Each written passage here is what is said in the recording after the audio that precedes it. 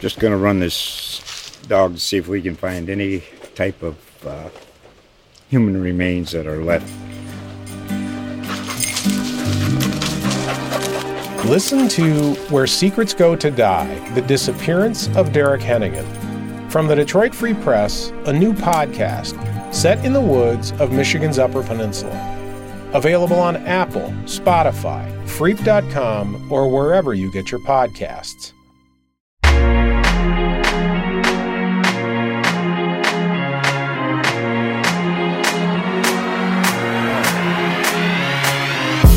March 22nd, Jaguars podcast. Phillip Heilman. Ryan O'Halloran. And Facebook Live. Welcome to all the viewers who are watching this Thursday afternoon, and to those who listen to it later.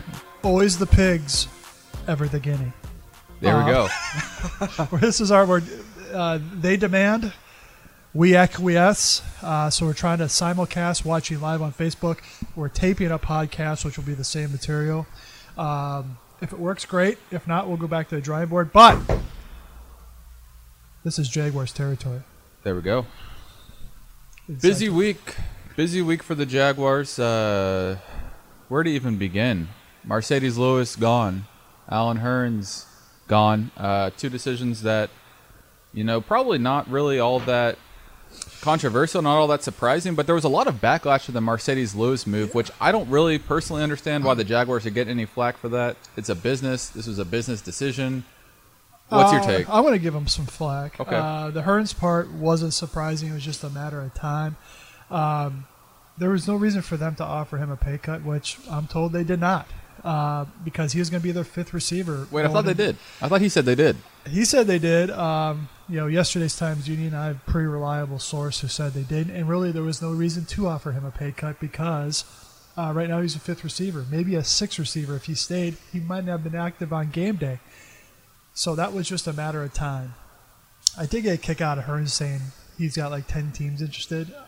Let's see how many visits he takes. If there was 10 teams, one of those teams would have said, hey, we'll give you a seventh rounder. We just want to get him in the building, rework his deal, etc. One of those teams, the Cowboys, just signed Deontay Thompson today, so that kind of takes one suitor out. One suitor out, yeah. So I'm sure Rosenhaus is trying to, drum up a market, and he's got his national media guys trying to help him out there. The Lewis thing was surprising because of the option. This organization, since Shad Khan bought the team, has treated their veterans pretty well. I mean, it's never going to be clean. It's usually going to be unceremonious. Here's my take. If they would have declined the option on Lewis, he would have become a free agent. They probably are convinced that he wouldn't have been a first wave of free agency guy. Okay, then you could have circled back. Once you got a feeling that of who was and wasn't going to sign, then you circle back to Lewis. So there's no hard feelings. And the fact that you cut him so quickly doesn't mean he was really in your plans. Right. I mean, Austin Seferian-Jenkins, did that really change the whole Marcedes Lewis thing? So, Marcedes was emotional. Which I think he deserved. He deserved to vent. He deserved to vent. I was more than glad to type it out. But time heals these things. Hopefully he will find a home. Here's my rub on Lewis from the Jaguars standpoint is, yes, he might not have gotten first wave money, but he would have been able to maybe pick his new home a little bit better. Now he's like the sloppy seconds or terrible thirds, that kind of thing. A Jaguar fan might say, well, that's not their job to help him. Well, it sort of is when you're given that much time of service. It'd be easy to write the column saying, well, this is business in the NFL. Well, I'll take the other side saying, hey, this is, rarely does something happen clean, and, maybe Lewis did deserve better. I think he did. Why don't you go ahead and retweet to the people who are on Twitter now to want to watch live, but Did you tweet it out? I did tweet it out. I tweeted it out with a link, so the people are chiming in. They are coming in waves and droves. Lots of people joining. There it is. But yeah, particularly with the Marcedes Lewis, the thing that it just is, it stands in such contrast to how well they handled the Paul Posluszny thing. Just only a week before, yeah, I saw a lot of people saying, Marcedes Lewis did more for the franchise than Paul Posluszny. Well, that's apples and oranges, right? There. Yeah, but sort of it just, a lot of people were upset that you did such a good. But to me, it's different. You've got one guy who is retiring, going out on his own terms. One guy who, you're moving on from. Yeah, in 2013, they made a decision on Rasheed Mathis that they told the Times-Union, we are not going to re-sign him. They did it ahead of free agency, and I thought maybe that's the route they should have taken. They had not signed any corners. They had not signed the incomparable Alan Ball yet. So, different times, different strategies of handling this. But our questions coming in? Yeah, the first one, which it seems like we keep getting... Who are they going to draft? Yeah, who? When is the draft? When are they going to... No. But are 5 the weeks from Jaguars tonight. looking at any linebackers? I think that kind of goes back to, Paul Posluszny retiring. Well, interesting. They probably saw that, Chad Reeder did like a 5-round mock yesterday, and he had them taking like 2 linebackers in the first 3 rounds. Here's the thing. 2 things. we can tighten this for you if you want. Yeah, I'm trying to get down. This thing right here. I have the same problem at 10-10. I have the same problem at 10-10. I'm just too tall. Tall guy. 2 things with the middle linebacker spot. One is, what do you do with Miles Jack?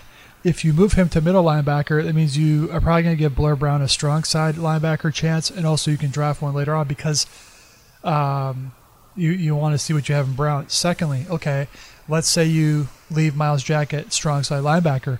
Okay, now you're looking for a starting middle linebacker, but only plays 30% of the snaps because you're going to stick with Telvin and Miles. That pushes them down the draft needs. If you're not going to draft a linebacker in the first or second round and say you're going to come off the field in nickel situations. So I would not be surprised if they addressed it, but I would expect them that if they do, it would be in day 3 of the draft. A name that I think has gotten, sort of a lot of attention over the last couple of weeks in terms of what is his role going to be. Corey Grant signed his tender today. It's a lot of money for a kick returner. Yeah, so what does that? I mean, what does that even mean? What is it? It's more than $2 million. $2.9. $2.9 million for a guy who is certainly behind Leonard Fournette on the pecking order at running back. Not going to be your third down running back because he doesn't pass block well enough, particularly compared to T.J. Yeldon. So, are you paying that $3 million for a special teamer? Partly. My guess on Grant, and maybe we get this firmed up next week in Orlando, is that they tendered him at $2.9 million because they feel he's going to play a bigger role in this offense. You release Chris Ivory. I would go with 3 tailbacks on the 53. There was no reason to go with 4 last year. That's why I had Corey Grant not making the opening day roster, because 4 tailbacks just doesn't happen in this league, especially when you carry a fullback. So you go with Fournette as your horse, T.J. Yeldon is your third down, and maybe some first and second down work, and then also Grant. The challenge is it a gimmick or a gadget, or can he be a real part of this offense? Right. I mean, he's not short yardage. No. But he's a valuable special teamer, his kick returner, and then punt coverage. But you come up with a package of plays for him each week, also keeping in mind that defenses are going to start to plan for him, knowing that when he's on the field, it's going to be an alert, and he's probably going to get the ball. Yeah, that's sort of the thing is, like, you can spend almost an entire season or entire playoff run putting in 5 or 6 plays for Corey Grant to surprise New England in the AFC title game. But can you do it week after week where you find different ways to use him in week 1, week 3, week 7, week 9? I mean, that seems like a ton of work for a guy who's not one of your, with no Allen Robinson, he might be one of your 3 most talented offensive players, but he's not going to be used like one of your 3 most talented offensive players. Because the thing with Corey, and I'm sure they talk about this internally, is he's one of those guys where the more he ends up touching it, the less effective he'll probably be. Right. But so law of diminishing returns. Yeah. So you come up with something. What you got to do is you got to find ways to get him on the field where he's not getting the football. To me, that's when he's on the field at the same time as Leonard Fournette. They had Patriots scrambling. Yeah. Because they hadn't shown that on tape. Okay, during the course of a 16-game season, you can't just save it for week 9. Right. You got to use him and get him part of this offense. So, if you were them, would you consider tailback in day 3 or undrafted free agency with the plan of carrying 4 again? I'm kind of with you. I don't think carrying 4 running backs is good roster construction unless that guy can come in and play a lot of special teams for you. If he's a guy who can be a gunner in punt coverage or can be on a kickoff team, then maybe it makes a little bit more sense. I would probably tend to lean more toward the undrafted route just because I think, when it's offensive line, tight end, linebacker, quarterback. There's still a lot of other pressing needs that I think the Jaguars should address before getting to a running back. But, I mean, if you're sitting there in like the 3rd round and Rashad Penny's there, I would be interested. I'd love that guy. I mean, he's an interesting guy. But then Corey Grant almost becomes redundant. It's sort of why did you even bother? That was going to be my follow-up is if you're going to bring another tailback in, I think you got to have him run the same kind of stuff Fournette does. Right. So if Leonard misses a game with a turned ankle, which is entirely possible because that's what's happened to him, is you don't have to change your run scheme to fit a guy who's a totally different back. So I think they would go like late round or undrafted for more of a bruiser, a pounder, that if Fournette gets dinged, you can have TJ Yeldon be a starter type player and then have this guy, relieve him on the field, first and second down work. So a guy like Nick Chubb, Kerryon Johnson. Kerryon Johnson's another... We have a trade. The Jaguars have traded from 29 to 2 to take Saquon Barkley. This is our new thunder and lightning, Tom Coughlin said after the press conference. Oh, we really do amuse ourselves.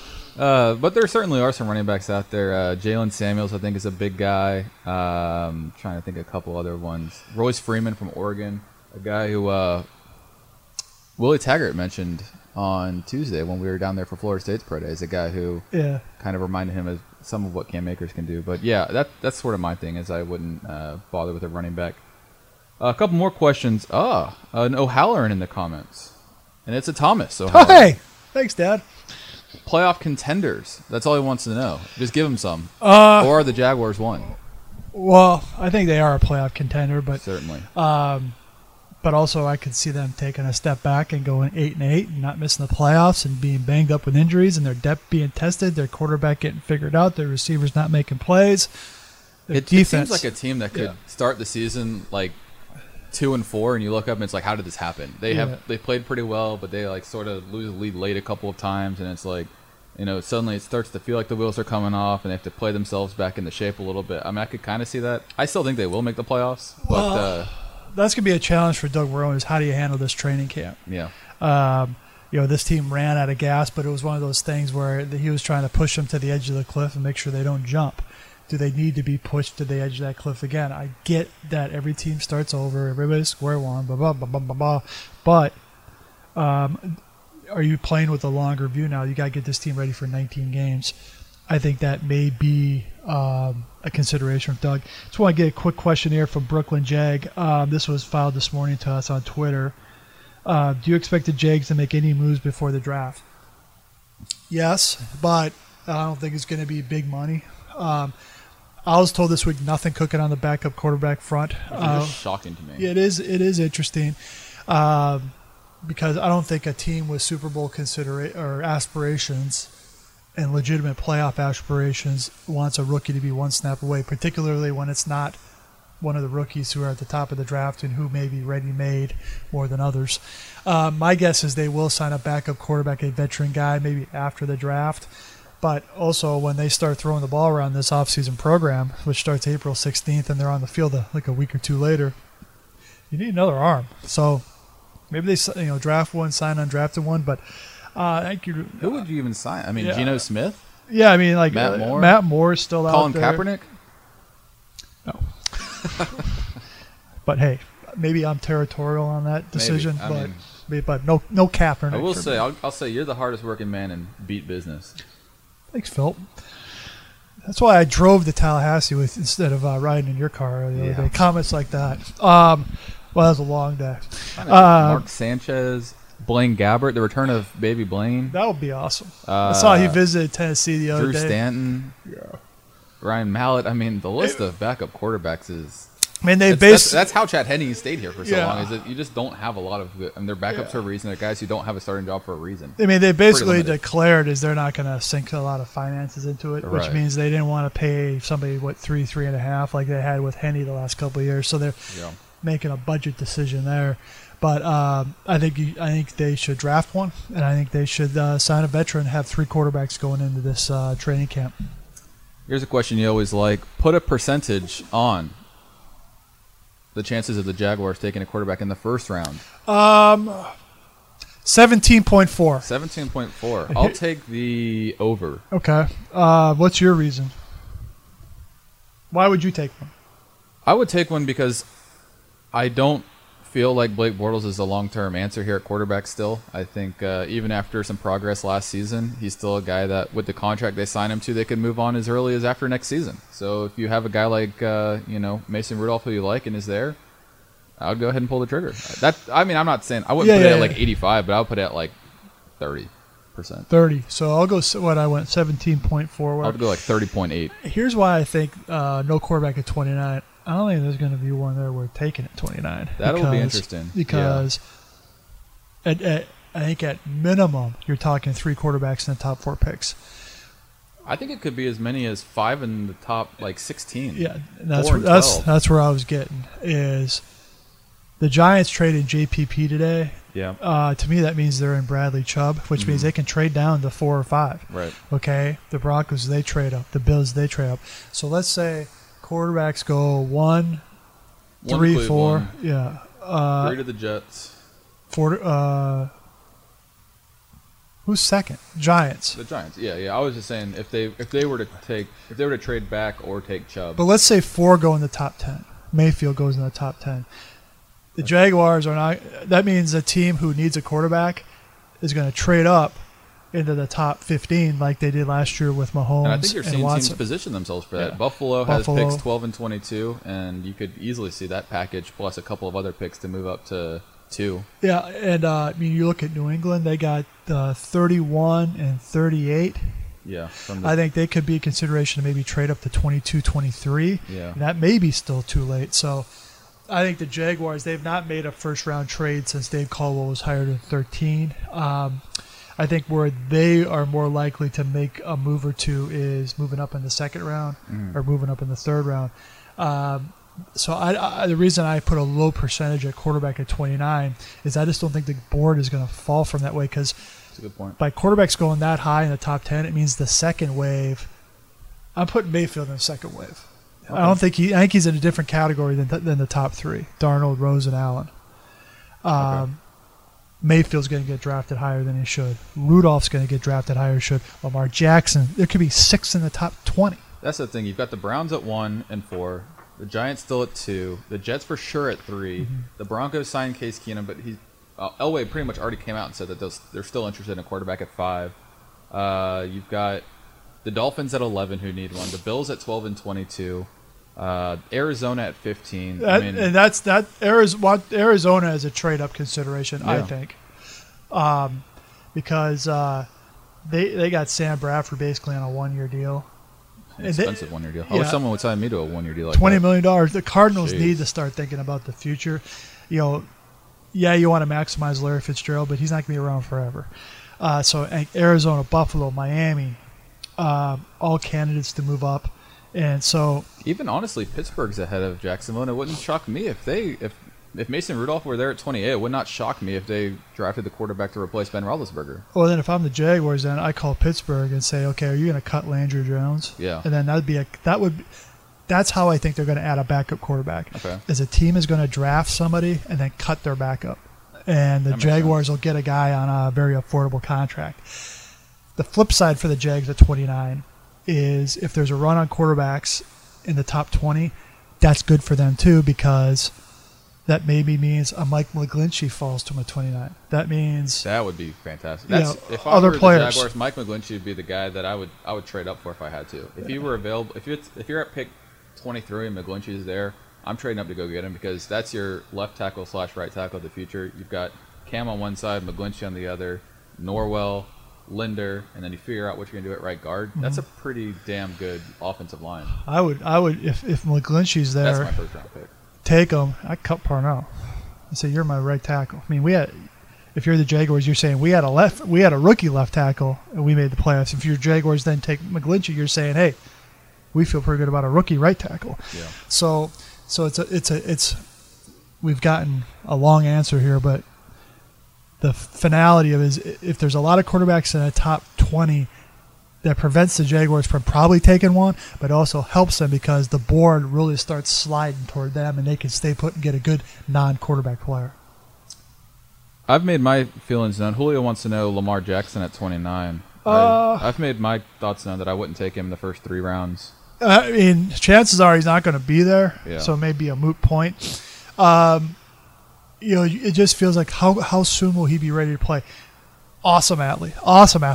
The best. It's Lamar Jackson and Saquon Barkley in terms of athletes in this draft. I don't think anybody else. Calvin Ridley maybe a step below. I don't think anybody else is even close. Yeah, and the accuracy concerns I think are overrated. He played just a little bit under center last year. Petrino did not stick with that after said he was gonna to get him experience with dropbacks and whatnot. That said, the shotgun is such a primary part of this offense of any offense. So I don't think he's going to be there at 29. But I think you're trying to get a guy who can help you a little bit this year. Yeah, that to me is also if you're drafting a guy to be your backup, the way that Lamar plays, I think you'd have to really tailor your offense to make him succeed, and that's sort of not the role of a backup. Rodell wants to know, do the Jaguars pick up Dante Fowler's fifth-year option? Well, they shouldn't because it's so much money. It's so much money. Pricey. Do you try and flip him for a day 2 draft pick? And any team that trades for him will be committed to him for the future and will want to sign him to an extension to get rid of that cash $14 million, something like that. Yeah, it's a lot. You can't sign everybody. You can't pay everybody.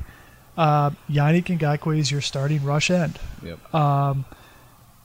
It's a luxury to have both of them for 3 years, but my guess is they'll ride it out this year and not pick up the option, and then have them play this year, and then maybe get a compensatory pick then.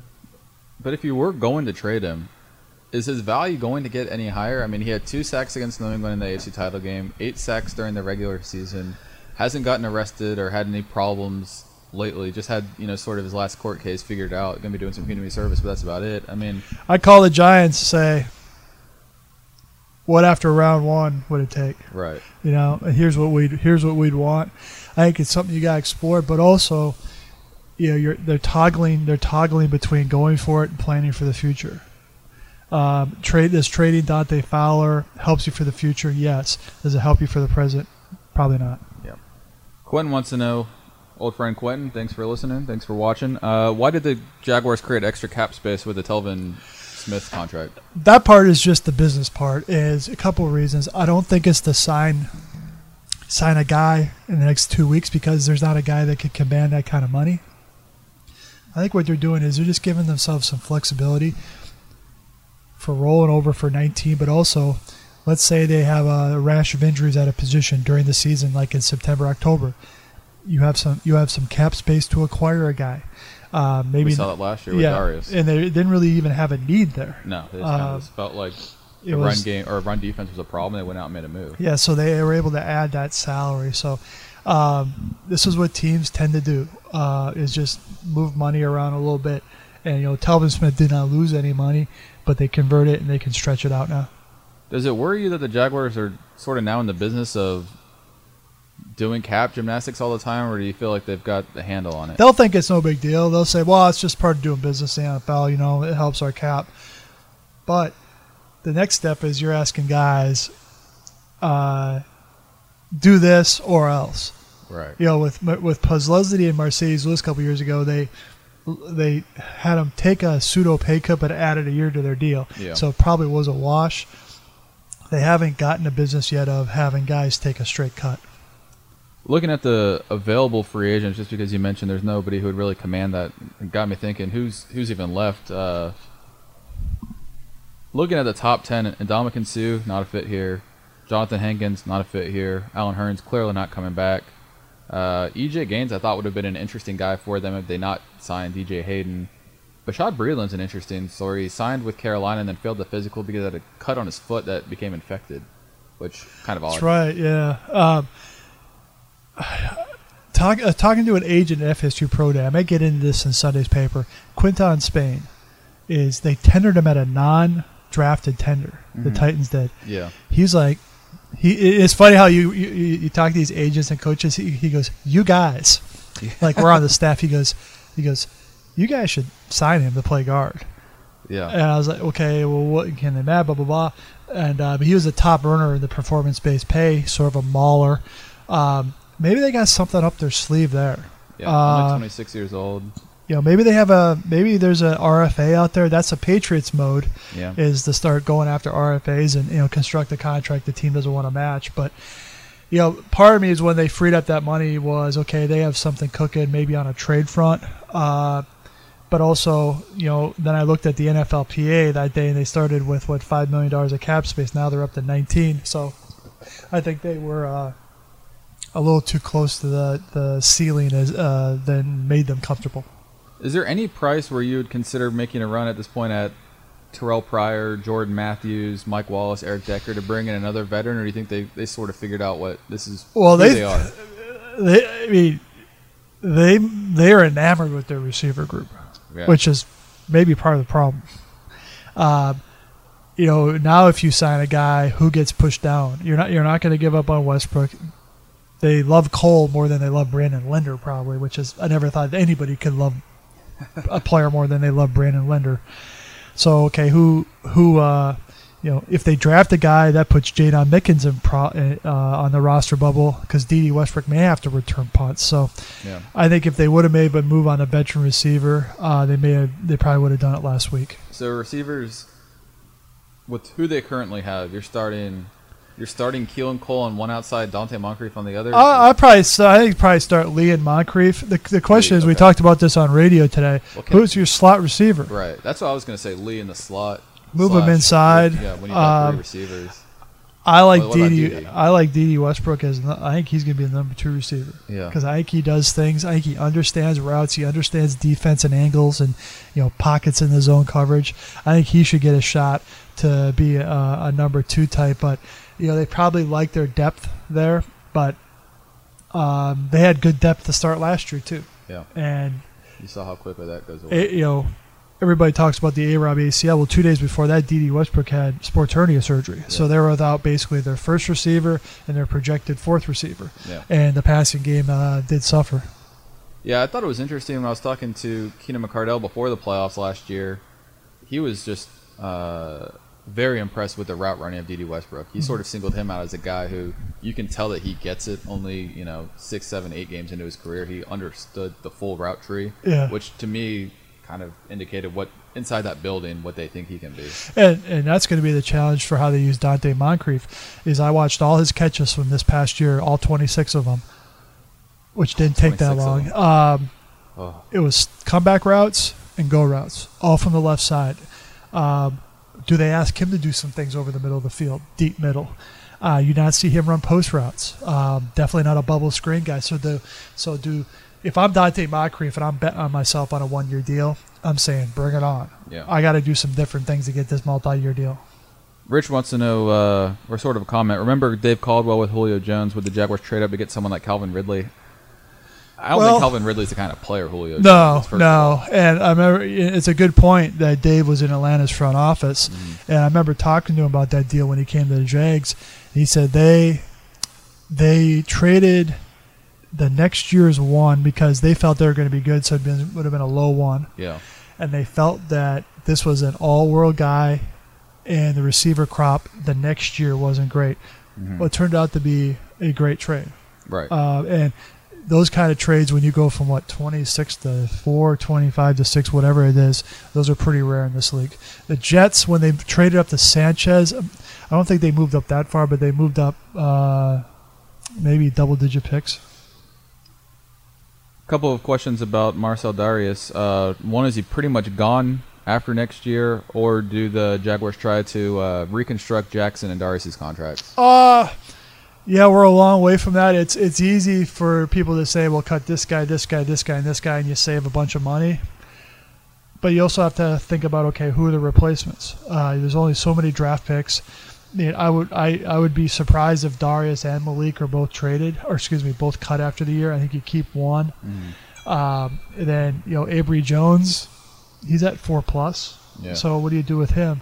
So they have a lot of decisions to make along that defensive line, but the Jaguars are hoping they're making those decisions after another successful season. Question about Anthony Miller. Would they draft him to play the slot? I mean, that's certainly an option. Possibly rounds 3, 4, or 5. Guy out of Memphis. I think he's a track guy, so a ton of speed. But from what I remember, had some fumbling problems. So you sort of wonder, Does he have the hands and the ability? But, I mean, he certainly would be an interesting guy. Let's go to my draft file. Oh, wait, it's gone. Gone. See you later. 300 pages worth of research. Thanks, Tom. Before we get to any more questions, I wanted to play a little game. Super Bowl 53 odds out today, the updated ones. Jaguars 22-1. Just gonna list a couple for you. Tell me if you think they're too high or too low. I'm gonna dip into the TU Petty Cash Fund on the way out the door. We're going to Vegas, all on 22-1, baby. Ooh, that's the 10th best odds. So here's a team that I thought was interesting. Tied for the 6th best odds next year to win the Super Bowl. The San Francisco 49ers at 14-1 Yeah, is Jimmy Garoppolo's agent setting these odds? Well, I'll read them all for you. Read the top 10, and this is it shows you how the NFC is viewed as just being totally superior. Yeah. New England, 5-1. Philadelphia, 8.5-1/17-2. Minnesota, 9-1. Steelers, 12-1. Packers, 14-1. 49ers, 14-1. Rams, 14-1. Saints, 18-1. Falcons, 20-1. And then Jaguars, Houston, Oakland, 22-1. A lot. I don't know what I mean.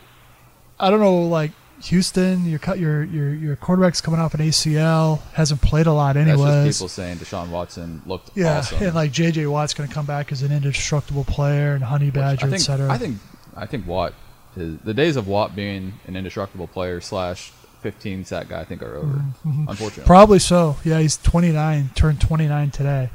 Happy birthday. Let me see the odds one more time there. New England. I would make the Patriots the favorite. I'd make Minnesota the favorite because I think Patriots don't have a left tackle right now. Yeah, they don't have some other pieces. Gronk. Who knows what kind of health he's going to be in? And if he's even focused. I mean, yeah. Philadelphia. I mean, they have had to cut a lot of guys, but they signed some veterans. It's so tough to repeat, though. Is sort of the thing with them. I would make Minnesota the Super Bowl favorite because I like Kirk Cousins, and they didn't have to get rid of anybody to sign Cousins, but. Packers, the Niners thing shocks me. It's flavor of the week. I thought the Jaguars would be in a similar position. I thought they would be over-odded to make up a term. Over-odded? But that's like a genism. What are you inferring? Why must I be the center of a conversation? We love you, Gene. Jaguars 22-1. I would not have put Houston even with them. It's the Jaguars division until it isn't. Yeah. But it just shows you the AFC West is just totally terrible. I mean, Oakland is like the bottom on it. Oakland's a favorite. That's basically just saying if they win the division, they're in the playoffs, and then it's sort of a toss-up. Yeah. They were horrible last year. I know you've got John Gruden coming in, but... Well, I mean, they're upgrading the head coaching. Definitely a head coach.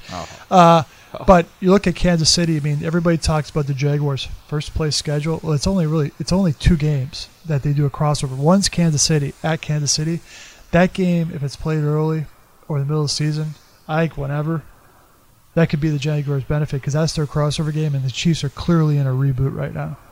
That kind of takes me to the next topic I wanted to cover, which was NFL owners' meetings next week. All 32 NFL head coaches will be available. Meeting in 3 minutes. 3 minutes. All right, we'll run through real quick. What's one team that you would like to see, one coach you'd like to talk to next week? Outside of the Jags. I'm interested in Sean Payton from New Orleans because he has a Doug Marrone connection. So I usually try and ask him something. I always like seeing Sean McVay, my guy. But also is Frank Reich with the Colts. Okay, what's that transition been like? What's their strategy with all these picks? But in terms of just listening to coaches talk about football, it's Payton. It's Dan Quinn is pretty good. Bruce Arians was great, but he retired. Andy Reid's always pretty funny. That's my guy. It'll be interesting to see. Yeah. A team that made the playoffs last season had a ton of expectations, and now you're turning to Patrick Mahomes, a quarterback who's never really played. But they went out and got Sammy Watkins. So you still have Watkins. You still have Travis Kelce. You still have Tyreek Hill. You still have Kareem Hunt. An offense that's got a ton of weapons, but it could sort of be rendered moot if Pat Mahomes is not ready. And a new offensive coordinator in Eric Bieniemy because Matt Nagy went to the Bears. So there's a lot of coach. When every coach talks, you just sort of bounce around and ask about guys they've signed. So it's always a pretty beneficial hour, and you're just like, okay, you go there, I'll go there. So it's a pretty enjoyable time. This is the first time they're doing all 32 at 1 hour since I've been covering them. Usually it's 1 hour on Tuesday, 1 hour on Wednesday. AFC, NFC. Yeah, but last year, a lot of the NFC coaches were scheduled to do Wednesday. Ended up doing them throughout Tuesday because they wanted to get out of town. So they condensed it. A couple of us sort of talked to the league and said, "Hey, how about an hour right after 1 hour?" That fell on deaf ears. But we'll be in Orlando next week. Well, thanks so much for watching and listening, sending in questions. If you missed anything, you can listen to it on the Jaguars podcast at the time Dean is putting together. We'll have a name for it sometime soon, maybe even today after this meeting, but we've got to run. Thanks again for watching. Thanks for listening. Have a good one.